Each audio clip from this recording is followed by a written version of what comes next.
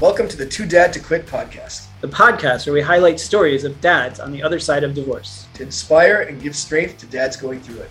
I'm Ben. And I'm Yoel. On this week's episode, we have Scheer. He's a reporter for Reuters for over 26 years. He has 2 children, and he's a fascinating fellow.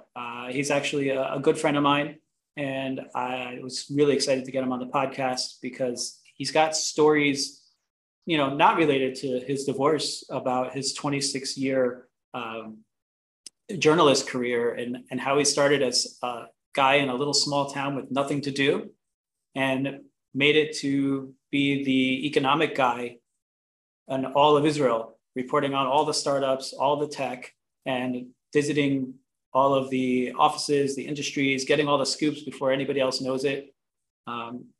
He's a humble guy. So pulling those stories out of him was not easy, but I think that he has a lot of really cool stories he was able to share. Beyond his wisdom and his experience, he's a thoughtful guy. He even dropped a couple of books that he was able to use to kind of let his kids know what the divorce, what was going on. And we'll put the links in below. One about, having 2 houses, and another one about, the kid not feeling like he caused the divorce. And that's really, really important. I know for myself, my whole life, I thought I was the problem, and I was only 8 months old when my parents got divorced. So these books, are really, really useful. And if you're able to use them, we highly suggest it. Yoel, you don't know him well. So what did you get out of this episode from Steve? Yeah, well, now I feel like I know him a little bit better, but it was interesting. Like, you're talking about him being humble. And I was going to say, like, don't let the fact that he looks so unassuming to fool you, because like you said, he's interviewed some really the top of the business world in Israel, not just the business world, prime ministers, as you'll see from the interview and you'll hear. And so he's a really impressive person. And yeah, I actually jotted down some takeaways in terms of our audience and those, going through the divorce process or having gone through it. He has some real good gems. Like you said, he was so attentive that he even brought a couple of books for the audience, which is awesome. And we're going to link to that.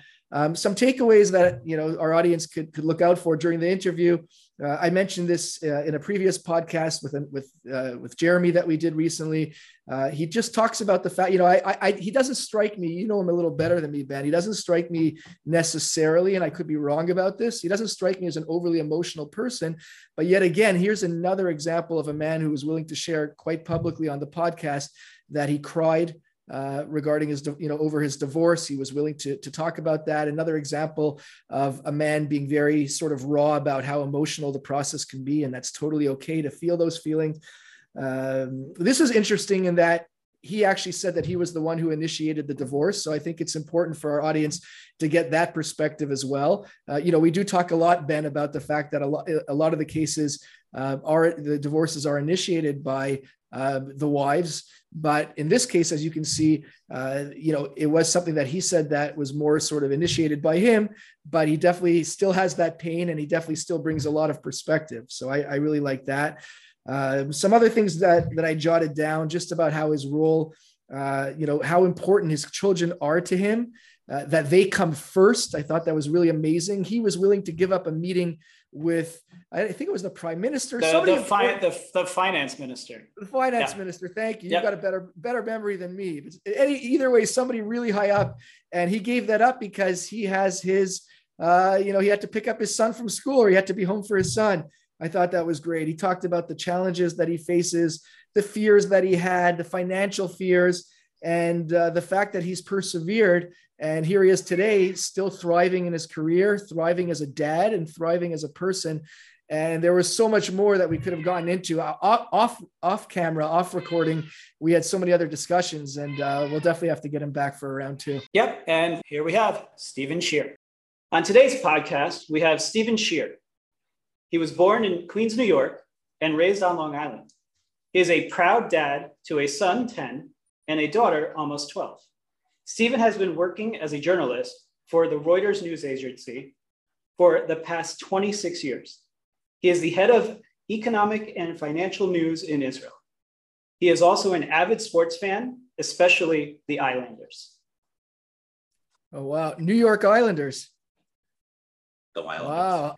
A hockey fan. All right. I'm from Canada. I'm from Canada originally. So, Islanders fans and Toronto Maple Leafs fans. I don't know, man. If I would have known before, Ben, I don't know if I would have allowed you to invite Steve on. I know that. That's why I did not tell you at all. But if you ever read his newsfeed, you would know that he is an avid Islanders fan. Hockey is my favorite sport. And the Islanders, I grew up in the 80s when they were winning cups. Yeah. Oh, and my gosh. I'm a Devils fan. So. Oh my goodness. We were going okay with the Islanders. Wait, Steve. So you grew when you grew up, it was like the Mike Bossy years, John Tonelli, those guys. Yes. Was Billy Smith in net? He was the goalie. Yeah. Oh my goodness. Billy Smith, man. A great team. Yeah. That was the first dynasty, and then the Edmonton Oilers took over, if I remember correctly from my hockey trivia. Yeah, nice. All right, cool. All right, very good. Look, I don't have much of a say. The Leafs, I don't think they've won a cup since '67. But they have the Hall of Fame, so that's okay, right? That's right. We've got the Hockey Hall of Fame, downtown Toronto. Anyway, on my bucket list. So Steve, what can you tell us a little bit about your background, your family?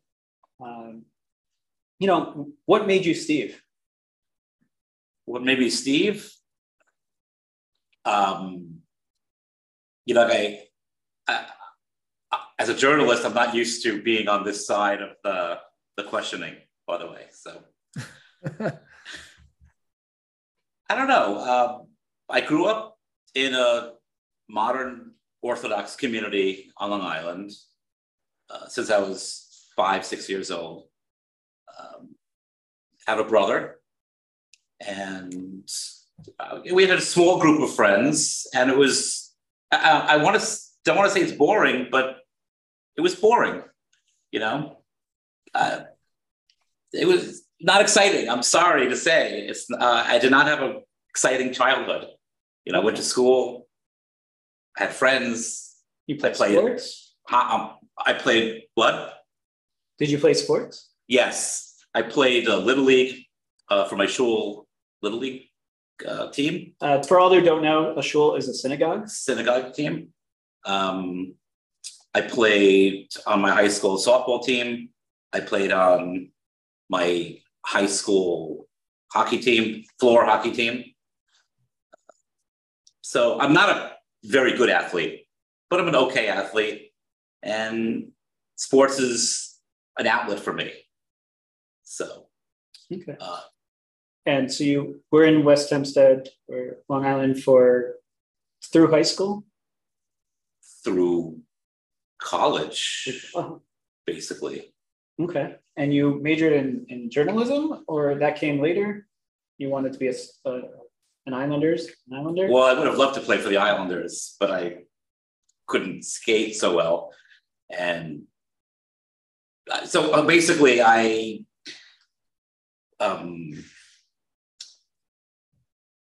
decided I wanted to be a sports writer. That's what I wanted to do. So when I started college, I went to Queens College, and I was covering the lacrosse team, if I'm not mistaken, and the water polo team. They didn't have any good sports for me, but my father wanted me to go into computers or be an accountant like him.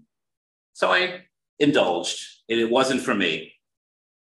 I ended up switching to Baruch College, which is in Manhattan. I tried computers again. That did not work for me. Eventually, I settled on journalism. I was good at it. I was a crappy student, but English and writing was my only talent. So I went with it. Nice. And where was your first job? Well, in journalism? Yeah. I was writing for a local weekly West Hempstead newspaper I covered the West Hempstead High School football team and local basketball teams, high school basketball teams, briefly. My first professional job came right after college. I moved to Connecticut, Norwich, Connecticut, in a newspaper called the Norwich Bulletin. And I was covering business,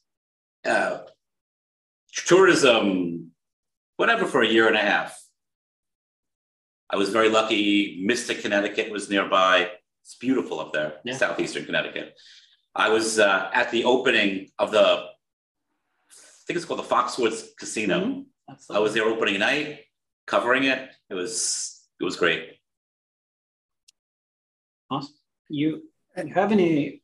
How did Norwich compare to West Hempstead, to Long Island? I think that Norwich was, I remember my interview when I went to Norwich. It was Lincoln's birthday. Back in the 90s, Lincoln's birthday was a holiday. Washington's birthday and Lincoln's birthday. So I was driving around with the editor and I said, wow, this city really shuts down for Lincoln's birthday. He goes, no, this is the way it is all the time. It's very quiet. I lived there a year and a half, met some nice people. It's a small city. And as far as religious community, there really was a small one.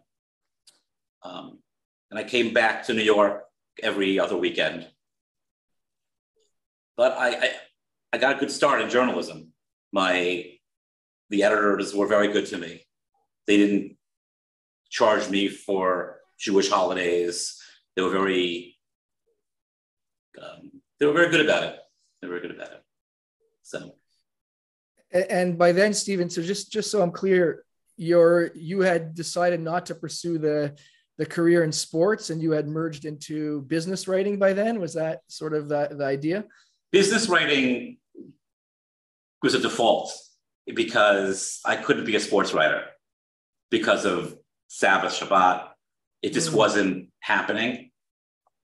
And since I went to Baruch, which was a business-oriented school, and my major was business journalism, the newspaper in Connecticut said, oh, we need a business reporter, so Steve would be good. So it kind of fell into my lap. Business writing fell into my lap. So. Cool. And I find that business and sports writing are very similar styles of writing. You know, there are rallies. You know, there's a lot of sports in it. Yeah, we don't like to get into politics here, but ever since I was a kid, I used to say politics is just sports for adults. That could be. And, yeah, very good. Yeah. And you went from Norwich straight to Reuters? No, I had a 3.5-year stop at Dow Jones in Jersey City. I was covering financial markets, mostly the bond market. It's very exciting stuff. Okay. They put me on the graveyard shift because they were upset. I didn't tell them I couldn't work on Friday nights and Saturdays. So they banished me to the graveyard shift. And how long did you last there? I lasted 16 months. Wow. Then they finally moved me to Dayside. I was getting very good marks in my reviews. And I ended up covering a little bit of the Federal Reserve. So I got a chance to cover a little economic news.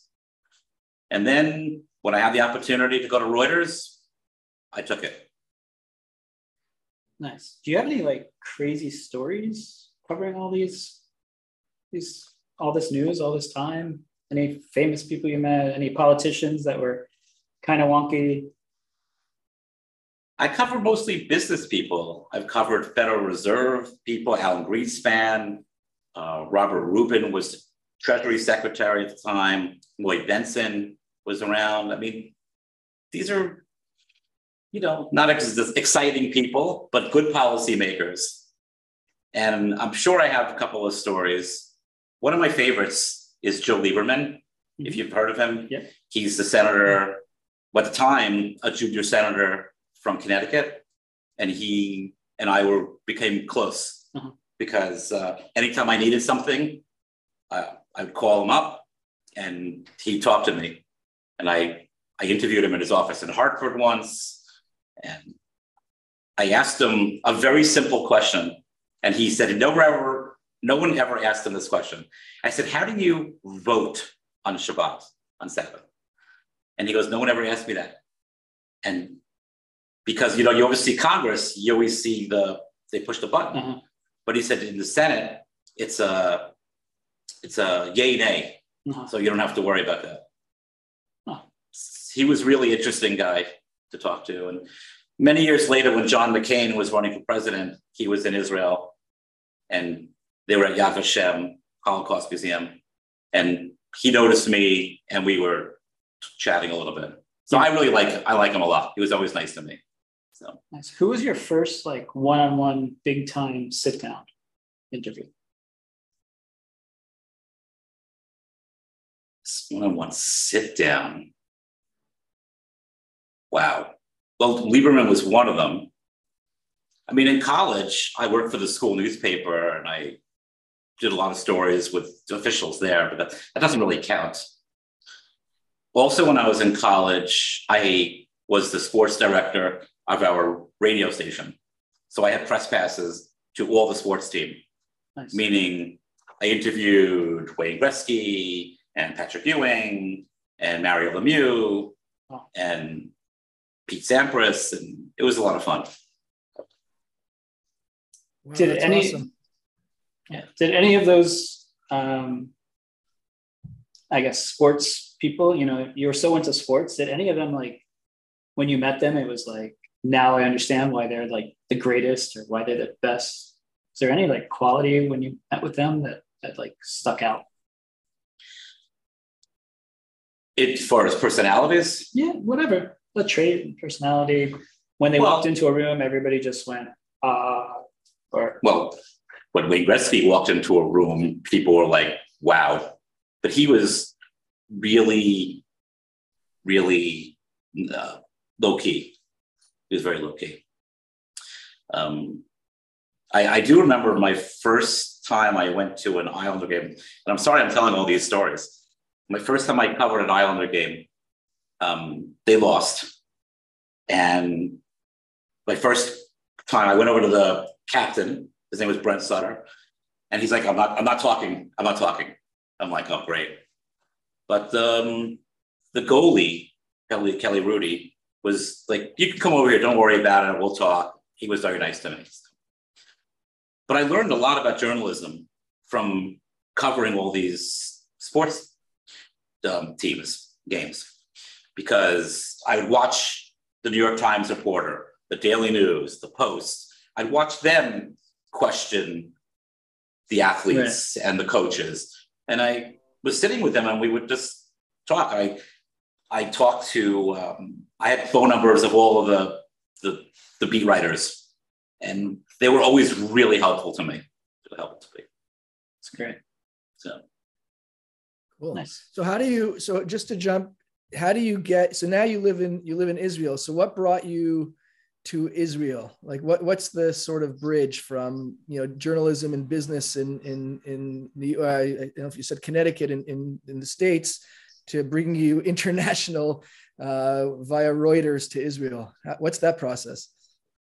So back in the mid 90s, I was working for Dow Jones, and I was reading that Israel was becoming a high-tech powerhouse. Remember, this goes back almost 30 years ago. And I went to my boss and I said, hey, or at least the boss of the emerging markets division. And I said, are you thinking of opening an office in Israel? And they said, as a matter of fact, yes. And the person that we had thought was going to go and open the office in Jerusalem backed out. So would you like to go? Well, I was like, great.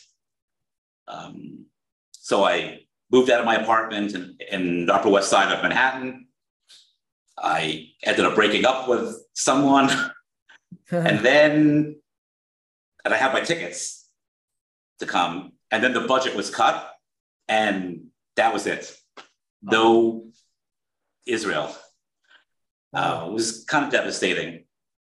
So 6 months later, the budget was renewed, and they decided to go with someone else.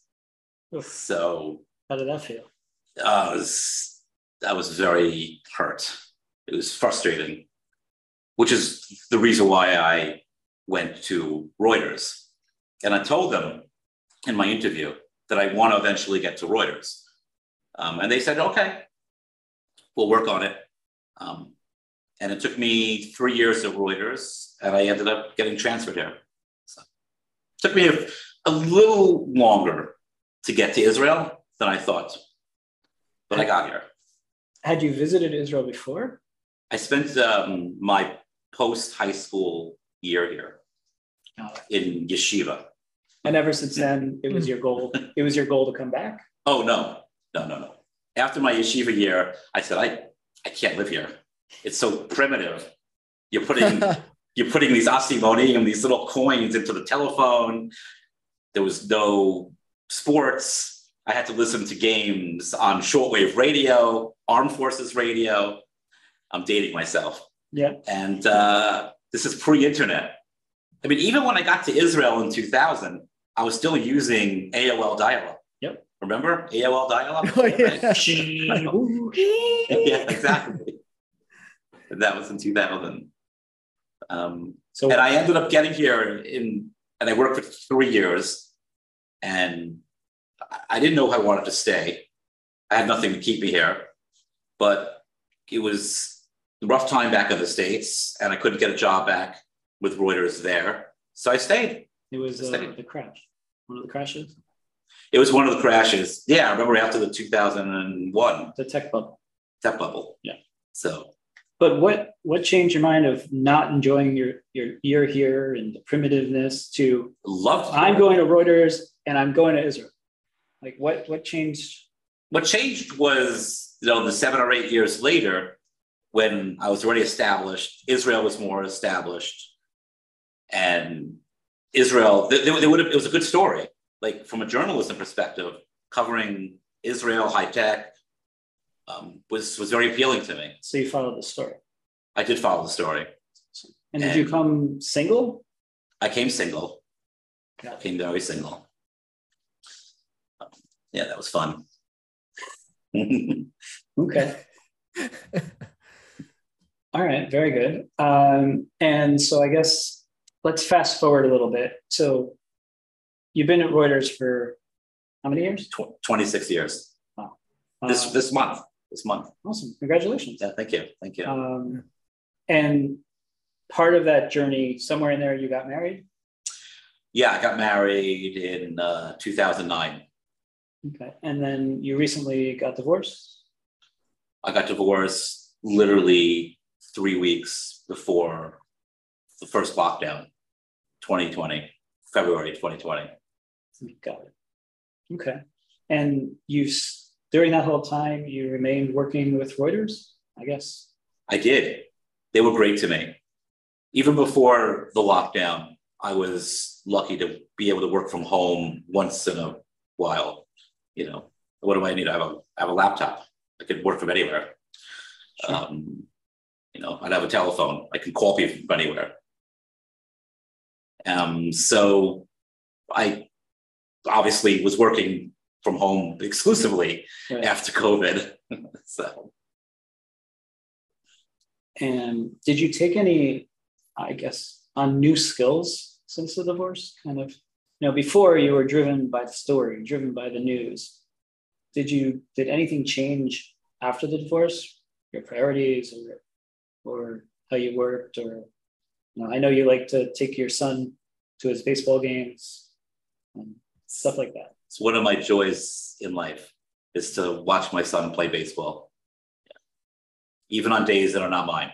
Yeah. And you're able to go and watch him play. I go as much as I can. Yeah. That's great. What position does he play? He plays every position. They rotate. They rotate. Yeah. Awesome. And does How old's he? your son again? Just turned 10 2-3 weeks ago. Oh, wow.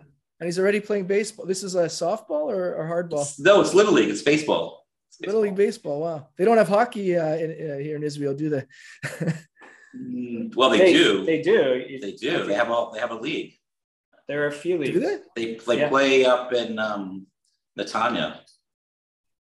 And like a kids league or no, ice adults. hockey. Adults. No, Oh they yeah, do. like the ice hockey. Yeah, actually, it's a Yeah, yeah. Toronto expatriate actually who runs it. Funny enough, Danny Spoda, good friend of mine. But they don't have like a floor hockey league for kids your son's age or things like that, right? As far as I don't think so. No. Cool. Okay, so we Maybe got in the him Russian baseball. communities. There are some unofficial leagues of roller hockey around. Oh, cool. Yeah. Nice. So part of this podcast is kind of understanding the process you went through during the divorce and even after the divorce that kind of gave you, that I'm still going to go through life. I still have to function. I still, I need to be there for my kids. And we'd like to, dive into that a little bit because there could be somebody listening that's about to go through it or thinking about going through it, or, just needs, to hear someone else's story. And not everyone has a supportive community around them. And so we like to bring those stories to them. So, just starting from the beginning, is there, when it happened, even, if it was your initiative or her initiative, there's still some sort of pain and, waking up and realizing that you're in the house alone half the time, or, you need to figure out life from here, which is totally different than the life that you imagine. How was that process for you? It was a painful process in the beginning, especially because therapy didn't work. Between you two? Between the two of us. Couples therapy. I was going to ask that. Couples therapy. Yeah, couples therapy. Okay. It didn't work. Getting to the point of getting divorced is tough. I mean, I didn't think I would, but I was crying, handing my ex the get. The Jewish divorce. Yeah, it was an emotional day. And for all those that don't know, the process is it's done technically to bring about emotion. And part of it is you have to take the divorce agreement, the Jewish divorce agreement, and actually have to place it in the hand of your wife. And that's the only way to officially make that process happen and work. Continue. And then, so that I took a trip to the States and I came back, and that night, the lockdown happened. So everyone's lives would change together, but it was especially tough on me, on anybody who got divorced, because you were basically on your own. When you didn't have the kids, you couldn't go anywhere. Right. Nothing was open. You were just Couldn't see by anybody. yourself. Yeah. You couldn't go out with friends. You couldn't go for a drink. It was, I didn't have any support system at all. There were those underground support groups that you talk about, but I wasn't a part of them at the time. And so that first year was not easy, especially on Shabbat when there was no synagogue, people weren't inviting you. You literally were at home all day by yourself I wasn't using phones or computers. I understand truly how some people decided not to stay observant. I don't judge them. It's a matter of survival, because I came this close to doing the same thing, but I got through it. And then the vaccines came, and then people started inviting again, and it was a little bit better. And did you seek help? I know you didn't have a big support system, but, and again, you don't have to talk about it if you don't want to, but therapy or online therapy, anything like that? I didn't. I was fairly okay. I mean, I didn't, it wasn't, so I initiated, I was in a different place. Obviously, when you get to that point, it's totally different. But, I had TV, I had work. So work was supportive, and I was working from home. And during the beginning of the Corona times, it was busy for journalists. Every day we were talking to Pfizer, and we were talking to lots of different people and businesses and unemployment numbers. I was busy that whole first year. And of course, the flip side is I was home and I got to spend a lot of time with my kids. Right. And that was amazing, because for many years, my kids were more mother's kids, I mean, I was a good father. Mm-hmm. He was the primary caregiver, and mm-hmm. I was always at work. Right. And that changed when Corona hit, and I was home all the time. And I developed a very good relationship with my kids. Awesome. I just spending a lot of time with them, just spending a lot of time with them. That's really what it was. I spent time with them. We watched movies. We eventually went out we started traveling a little together. Just spending a lot of time together, because when you're the parent, there's no one else there. You've got to be responsible for them. At the time, they were 2-3 years younger. So they were younger, and I had to be there for them maybe much more. It gets overwhelming. Yeah. Because it's like a nothing, an all or nothing. Mm-hmm. On days when you have the kids, it's exhausting. Get them up in the morning, make their lunches. And then when you come home, you got to feed them, got to make them dinner, get them ready for bed, make sure they're ready for school the next day. It's exhausting. Was it a big change for you to do all of those things? It was a very big change.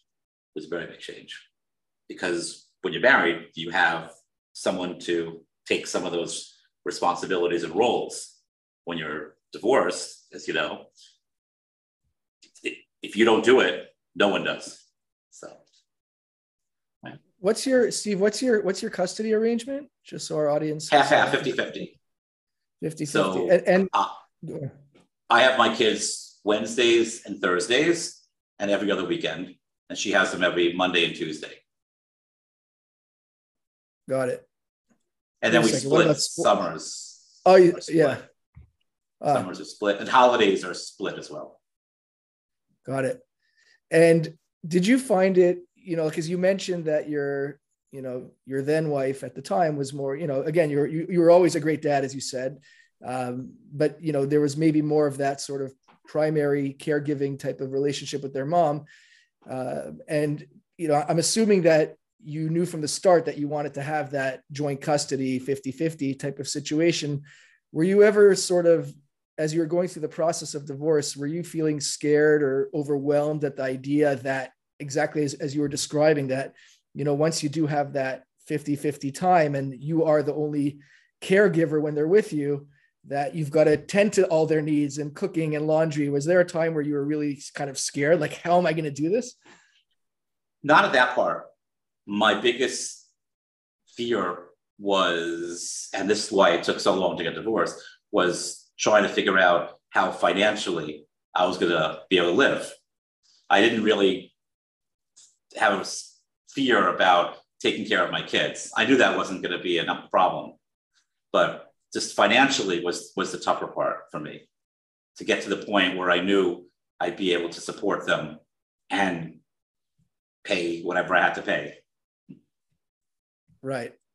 And clear, and again, not to get into your personal financial details or anything like that, but you're sitting here today with us and you look great, and you look like things are going smoothly. So again, just as a message for our audience, despite those fears and those concerns, here you are persevering. Is that fair to say? Absolutely. It was a good decision. Look, obviously getting divorced is not an easy process. I was very fortunate. We had a pretty amicable divorce. We agreed on most everything. We purposely said we're going to put the kids first. Doesn't matter. We're going to put the kids first. And that's how we proceeded. Mm-hmm. So and in terms of your relationship with the kids, and I know they were younger, so maybe this is a bit more tricky or maybe not, but did you talk to them like as the process was happening? Were you able to sort of sit down with them, or it was more like they were younger and it was different in that sense?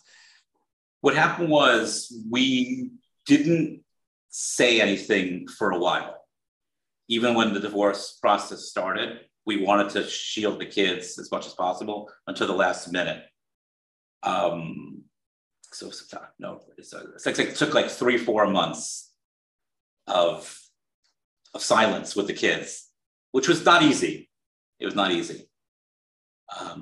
I was in the States and I knew that there might be an issue. So I bought 2 books that I read would be helpful. One of them, I brought them today, 2 Homes. It's a very basic, simple book. It's basically, my name is Alex. I have 2 homes. One is my mommy's, one is daddy's. My son took, when we had told them, extremely hard. He's a very sensitive child, and he was distraught for a long time. He still, by the way, has not fully recovered.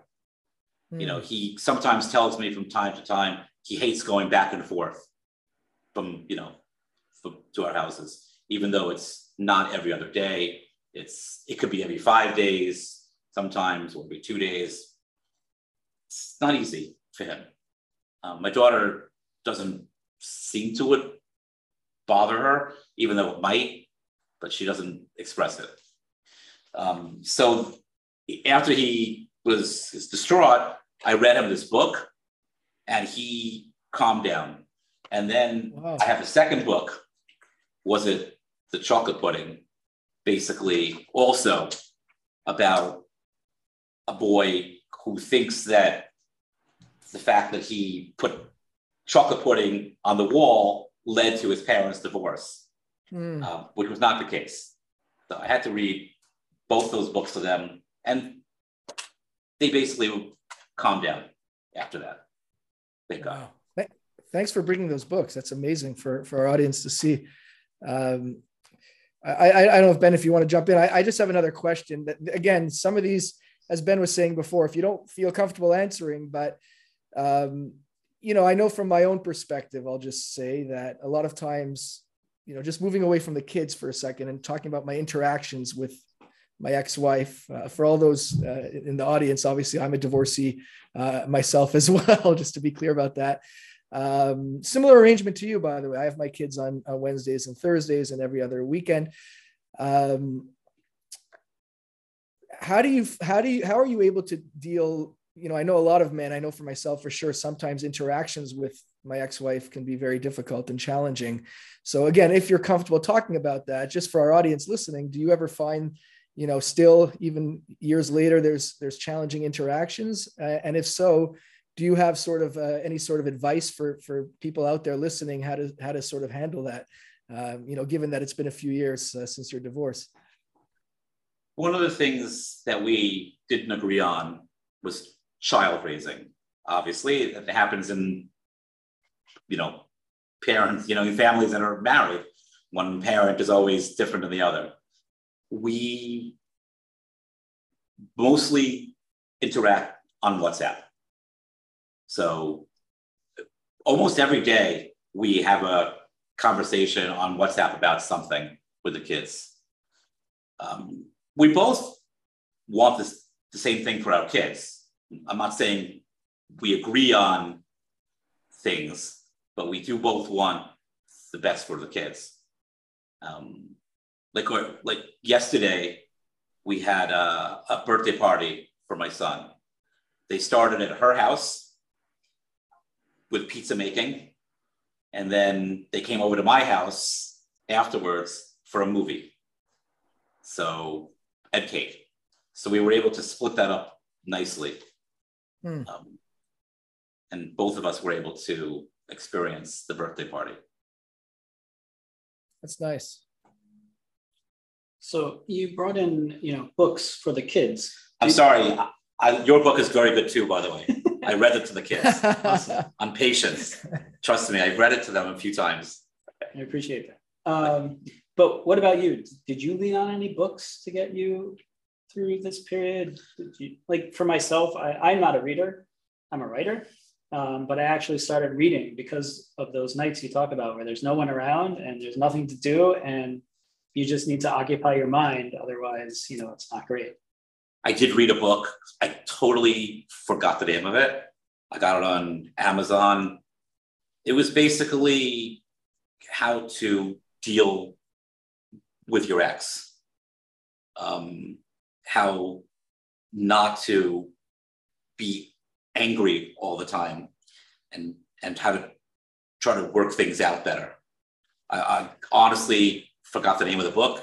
It's on my bedside table. Okay. It's still there. It tells you how to basically get through the process. Mm-hmm. It was very helpful. I'm not plugging it because I don't know the name. It's okay. You can tell us later, and we'll fill in the listeners. Okay. Viewers. Okay. Great. It sounds like could be super useful too. It's a small book. It's a small book. It's not much. Nice.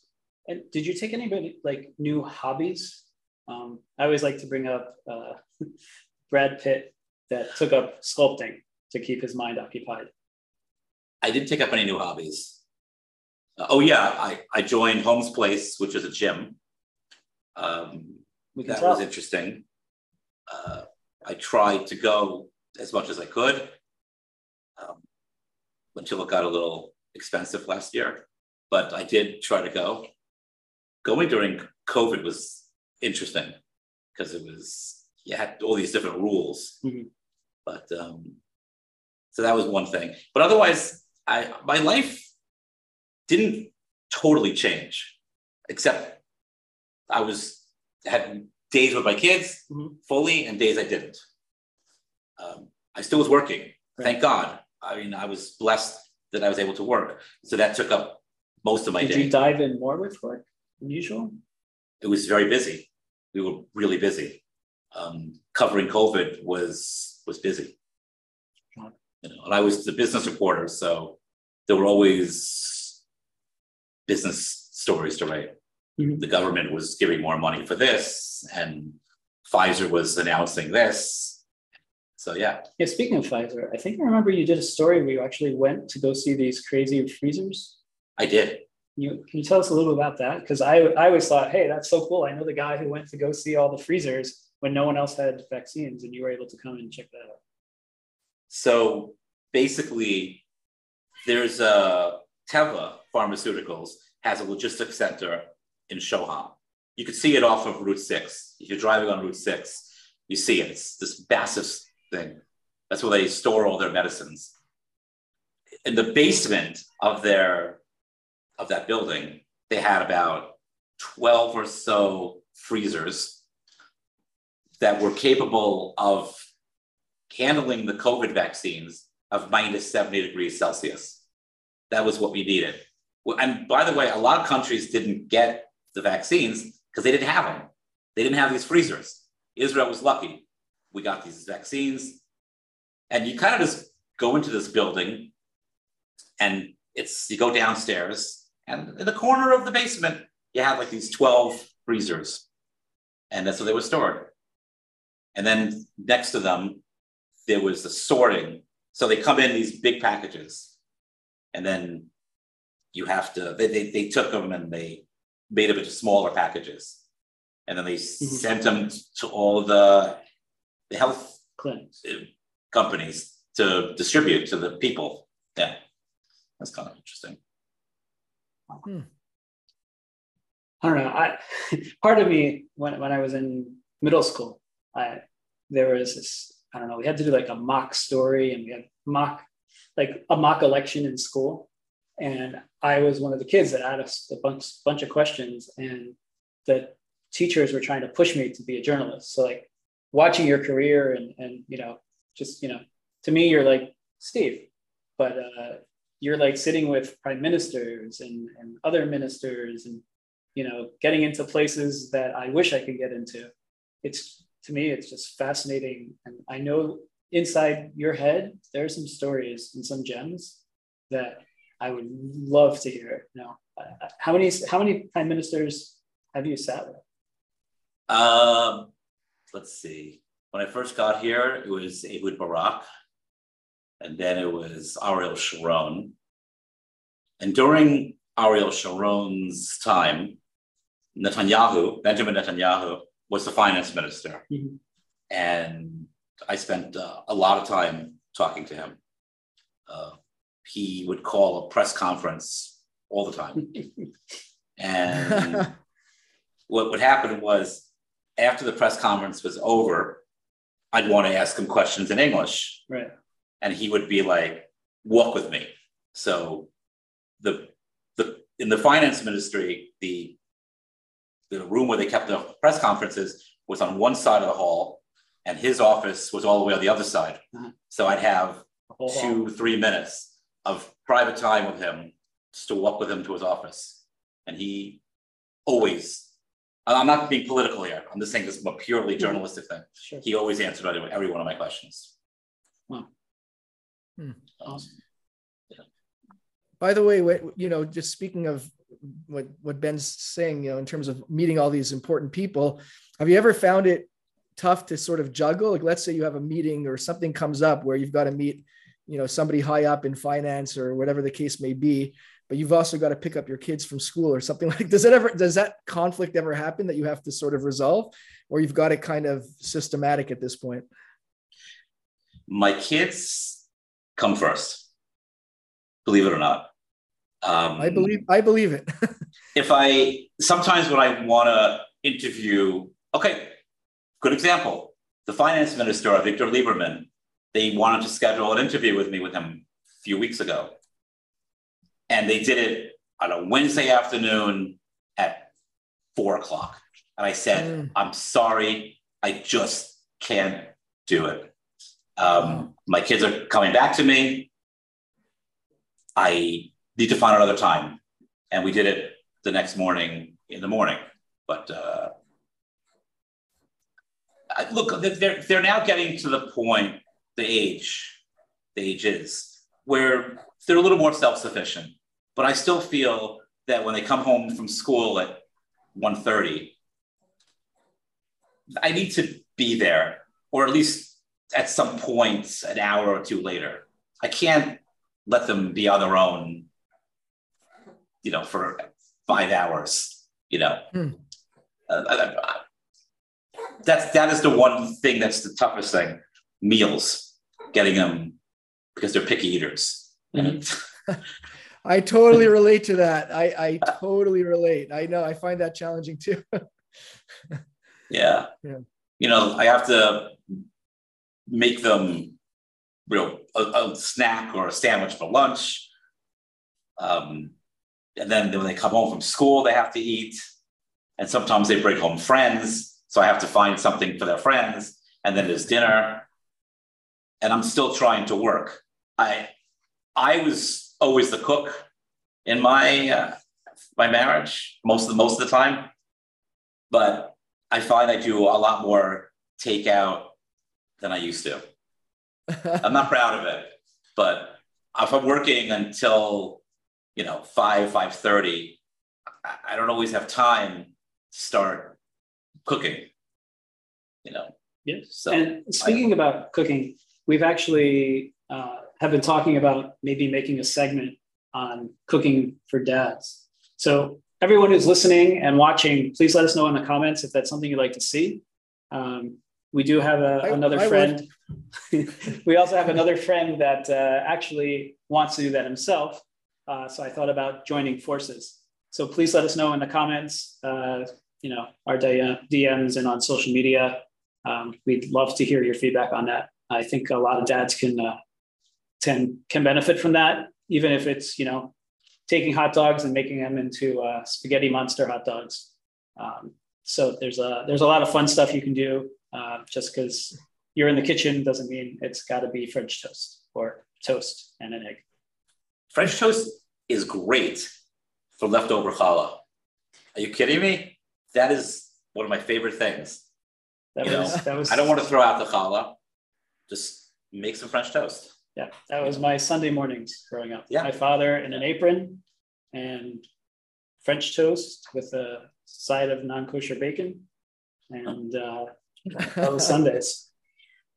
My kids love macaroni and cheese. Who doesn't, right? And I found that they were eating those packages of Wacky Mac too much. So I said, I'm going to go out. The neon orange. The neon orange. Yes, and the other ones too.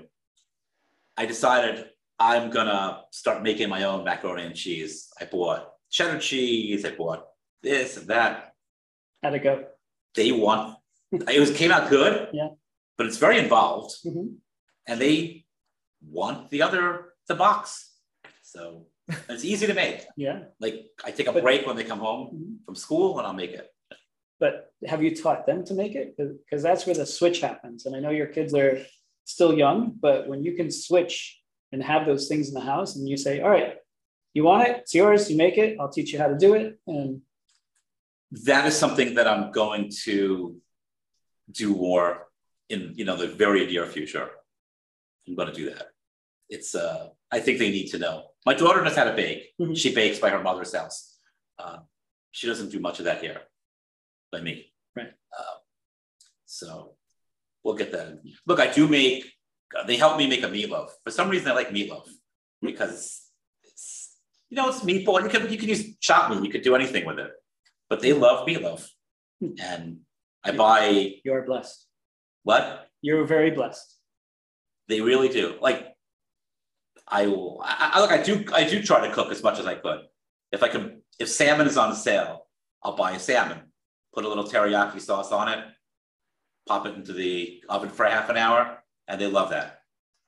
So, meatloaf, meatballs, schnitzel, I do try to feed them as best as I could. And fruits and veggies, are they fruits and veggie eaters? They're so picky. Oh my gosh. So my daughter likes lettuce and cucumbers and avocado. My son will eat cucumbers, sometimes some carrots. They both don't like the same things, which makes it even tougher. Yeah. When the kids do not, right? The kids don't like the same things, right? Oh, forget it. Yeah. Yeah. That's when you go to pizza. I wish my kids would eat eggs. Drives me crazy. They don't eat eggs. It would make my life a lot easier for breakfasts and things like that. That's for sure. Yeah. Don't like eggs. So I see you brought a lot of notes with you, which we appreciate. Is there anything on there that we didn't cover? My whole list. As a journalist, you came prepared. So because it's an ADD thing. And, I used to think that it was not a good thing being ADD, and all of a sudden your head's going in different directions. So every time a thought came into my head, I write it down because I didn't want to forget it. Sure. Let us in your head. I think, I see this couple of things that I wrote down.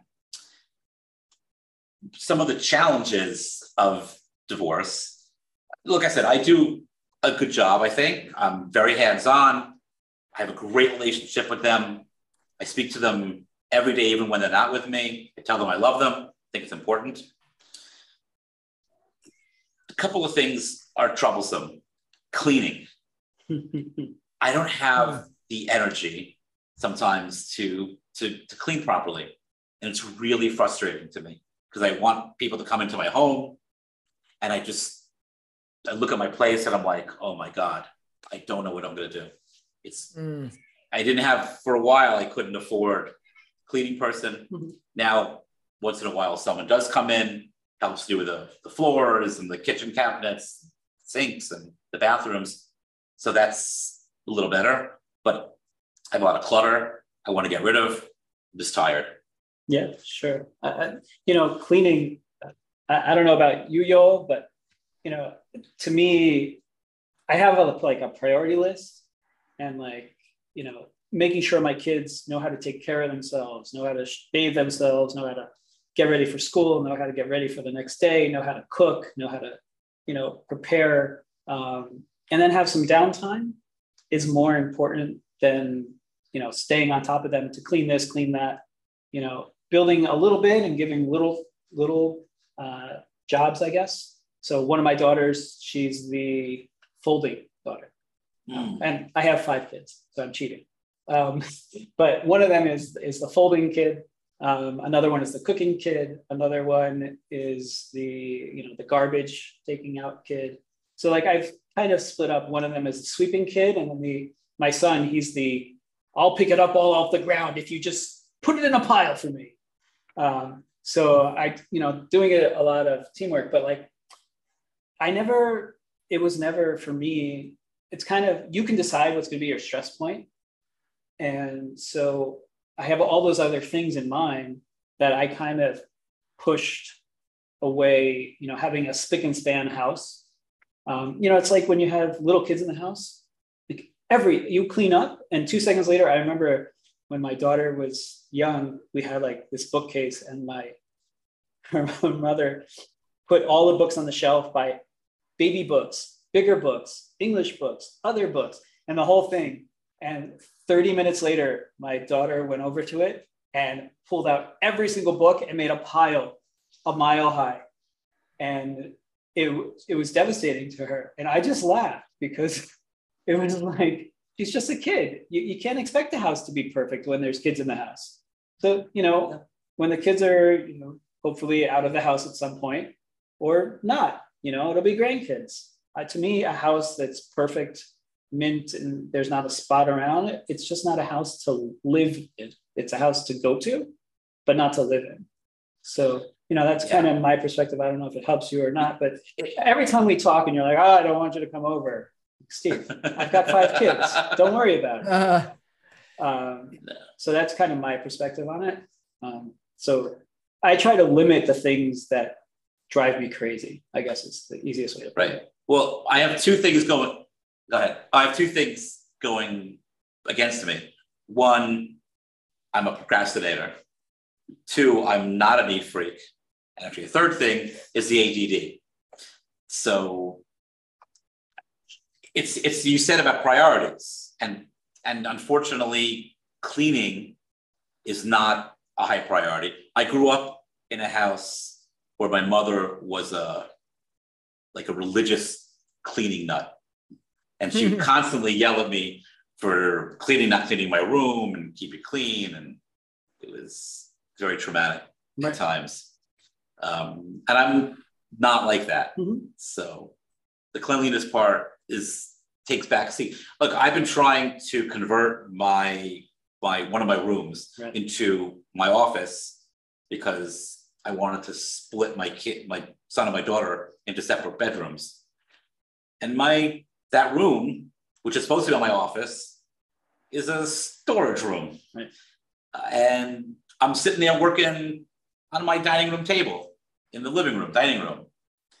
It's not good because my kids come in, they come out. It's hard to work that way. And I've been trying to do this for 2 years. Right. And I keep on putting it off, and I keep putting it off and putting it off. So that's a little frustrating.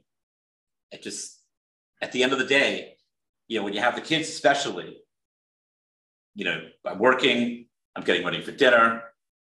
They go to basketball or baseball. They come home at 7:00. We eat. Now their bedtime is later, like 8, 9 o'clock. And by the time they're in bed sleeping, it's like after 9, I'm exhausted. Right. I just wanted to sit down and watch TV. That's what I want to do. I like TV. I like my shows. And that's what I want to do. And I don't know if you're like me, like on those other days when they're not with me, I'm trying to work from like as soon as I wake up till after I should be sleeping, because I need to get in as much work as I possibly can so that I can have that extra time with them right on those other days. So to me, that's it. It's a decision. But again, I'm here to help, and my services are always available to help you, and we'll get there because I know this is on your list, even though it's being pushed off. I know it's something you want to do and it's important to you, and I think it'll clear your head also, so you can do other things. Right. I'm very lucky that I do have a relatively 9-to-5 job, not fully 9 to 5, but I have I used to have to work later when I had a different shift, but now I'm ending around 5. Obviously, news breaks in the evening and at night. I have to do it, but that's not every night. So, what else you got?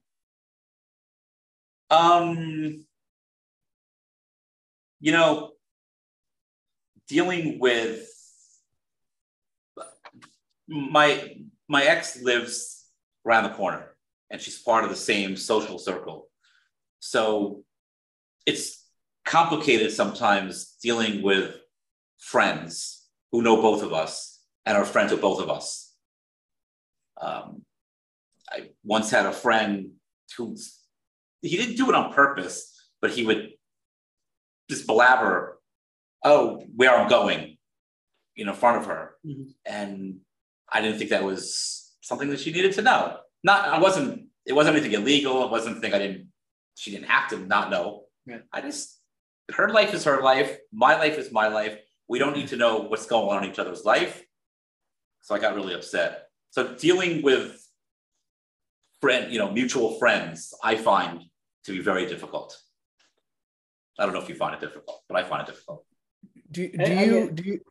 Sorry, Ben. No, this is a topic that really speaks to me. I mean, I could go on for hours and hours, as Ben knows, but I'll try and be brief. But did you find that you lost, a lot of in the divorce process? I mean, it's kind of almost cliche, where people are choosing sides or whatever. But in my experience, I feel anyways that a painful part of the divorce was really, it wasn't just a divorce of my ex-wife, it was also a divorce of her family, and also very much it spilled into friends. Did you find that it kind of affected your friendships, just because you're speaking about mutual friends? No, not really. No, none of my friends really chose. They just chose to remain friends with us separately. As a matter of fact, I'm still on very good terms with her family. Yeah, I know it sounds odd, but not my experience.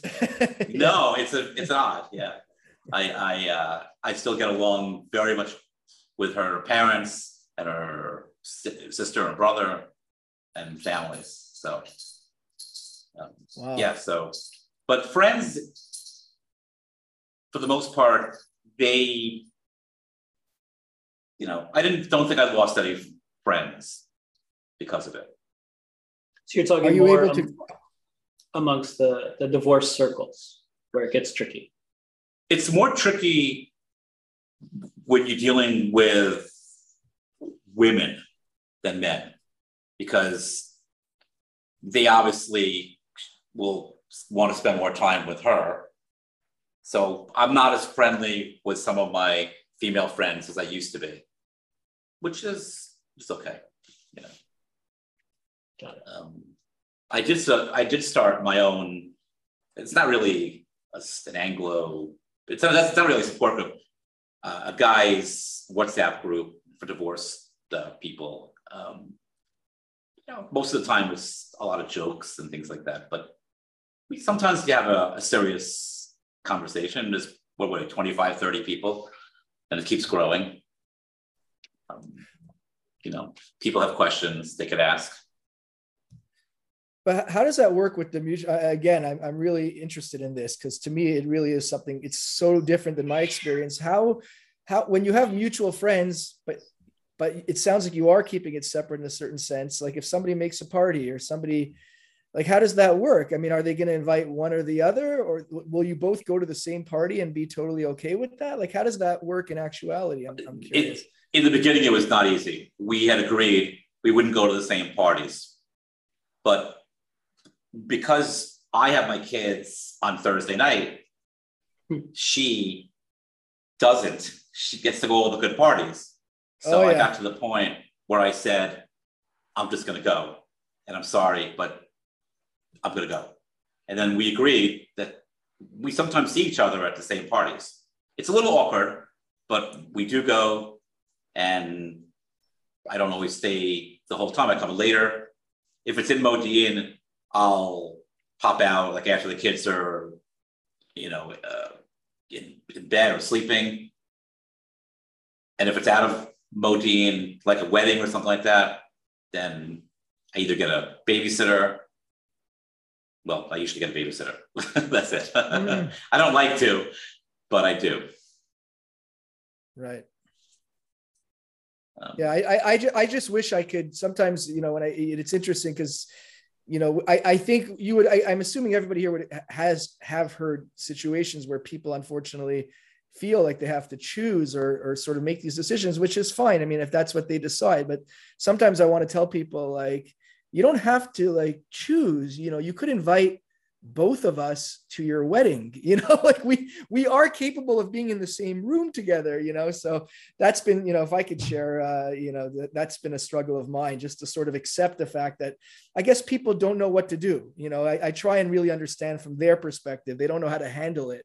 But as you're showing, we are capable of being together in the same room or even going to the same party, even if it may be a bit awkward in the beginning. So I'm glad you're sharing that with our audience. Well, it does bother me because being part of so many divorce groups, you see some really bitter divorces. And that it breaks my heart. It really does. But both sides, where the exes just can't get along, they want revenge. I think it hurts the kids personally. And that's one of the reasons why we have our agreement the way we did, to protect the kids, keep them. It's bad enough for the kids that have to go through this, even in a good divorce. I see it with my kids. We both love them. They both spend a lot of time with us, but I can see it's not an easy thing going back and forth. But adding the mommy and daddy hate each other and are fighting all the time, even after divorce, kids are going to be in therapy their whole life.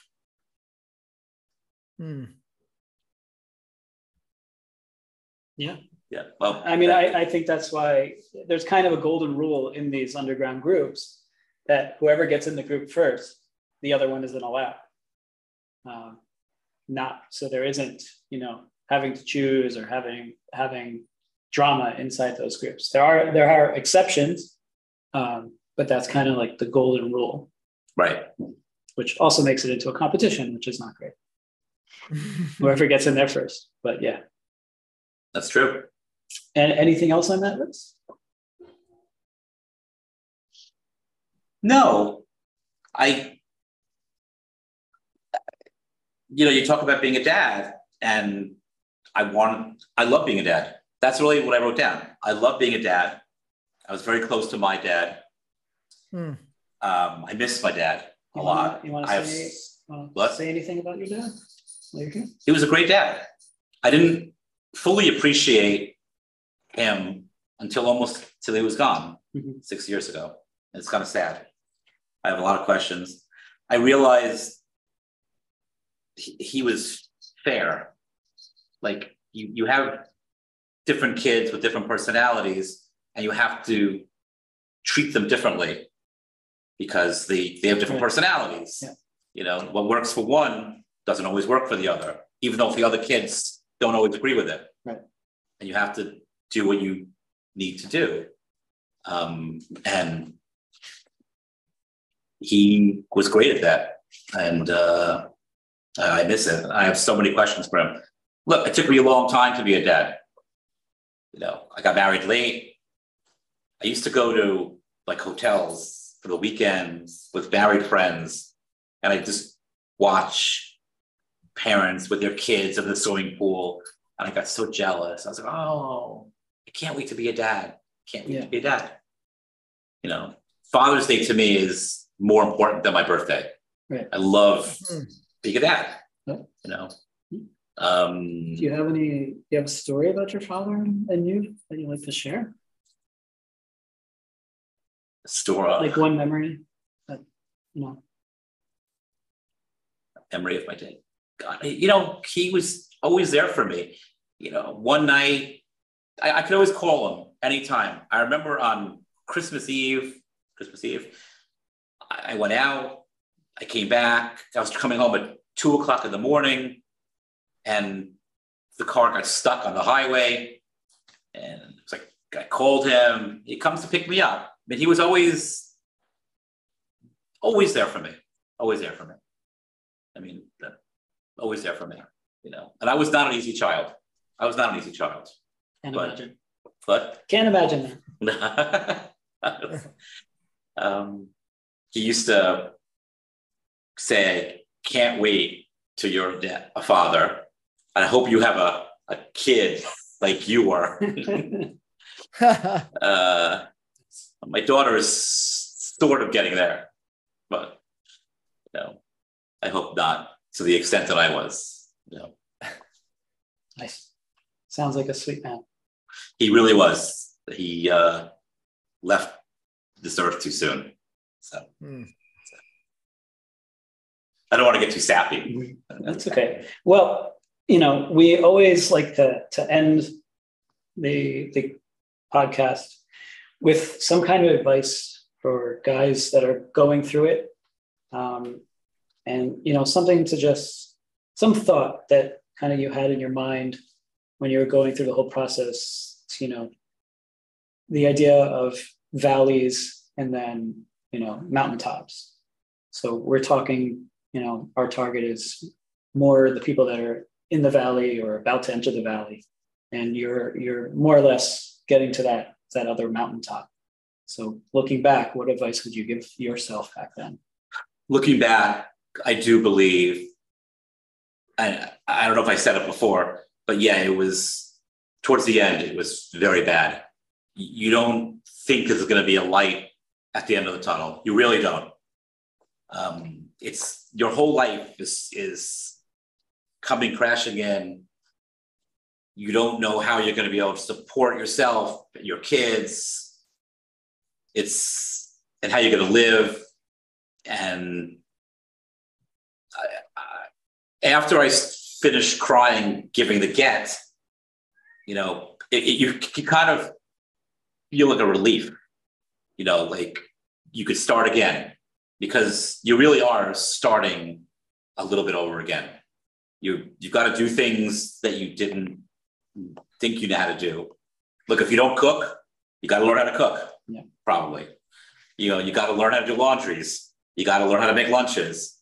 One of the toughest things, and I haven't done it yet, is do my daughter's hair. I don't know how to do my daughter's hair. She comes from her mother's house looking so nice. Yeah. And for me, I don't know how to do her hair. Here's a ponytail. Yeah. Yeah. Here's a cuckoo. Yeah. Here you go. You know, I don't think that's right. I get lucky. I have older daughters that help my younger daughters. So. Yeah. But once I got through COVID, and COVID was actually a blessing for me. I really do. I got a chance, even though it was not easy from a social standpoint, it helped me with my relationship with my kids because we get to spend a lot of time together. And my son, who was very much a mama's boy, is now 50-50, I guess you could say. We bond over sports, baseball, our love of Star Wars and Marvel movies. We have a great relationship now. I have a great relationship with both my kids, better than I ever had. By the way, Steve, sorry to interrupt with Star Wars. I just started watching that with my 10-year-old, which I did with my oldest son, I think probably around the same age. So we've got that in common as well. Just started Star Wars with him. Anyway, that's really great. You have to watch it 4, 5, 6, then 1, 2, 3. Yes, I was thinking like, what's the best order? Like, should I start it from the first one? I was like, no, I've got to go in the same order in which Lucas put them out. So amazing. Anyway, yeah, we're making our way through 4. The problem is I can't watch it with him when my younger daughter, who's 8, is around because she doesn't want to watch it. So we have to kind of carve out time. Anyway, yeah, carry on. No, you're right. That's tough. When the kids, they don't want to watch the same movies annianymore. I have a second TV, so my daughter just doesn't want to watch. She can watch something else. I'm okay with that. Nice. It hurts a little bit, but not too bad. So to bring it all together, it's good. You know, you are relieved. It was a weight lifter off your shoulder, and things might financially be tough, but you're happier, hopefully. I am. And looking forward, are there any big plans you have?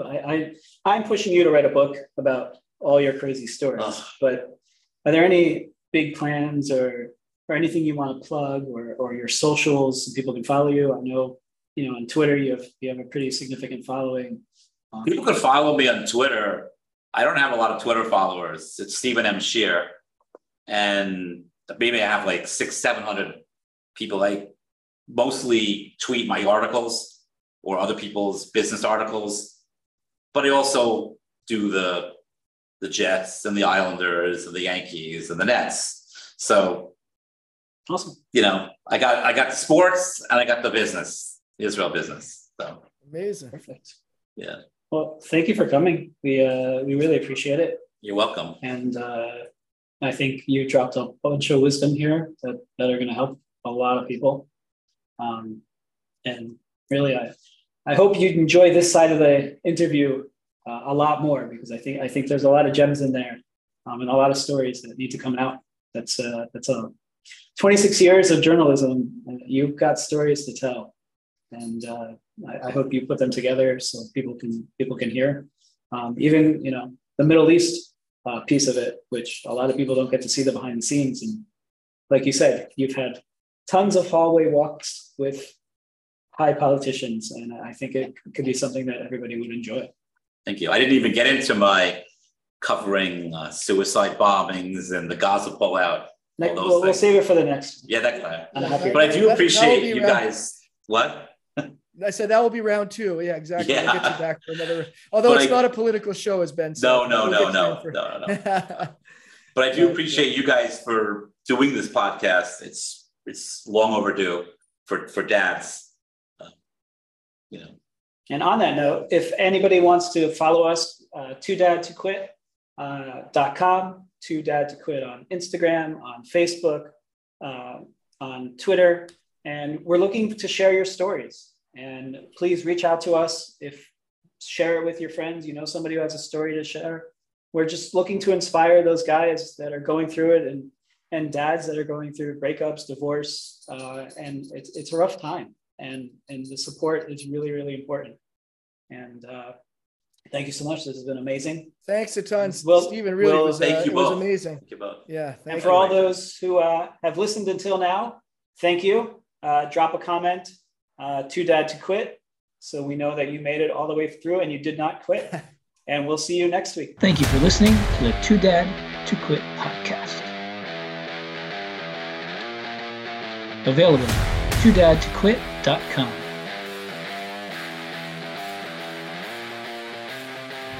Thanks for listening, and don't forget to subscribe so you don't miss the next episode.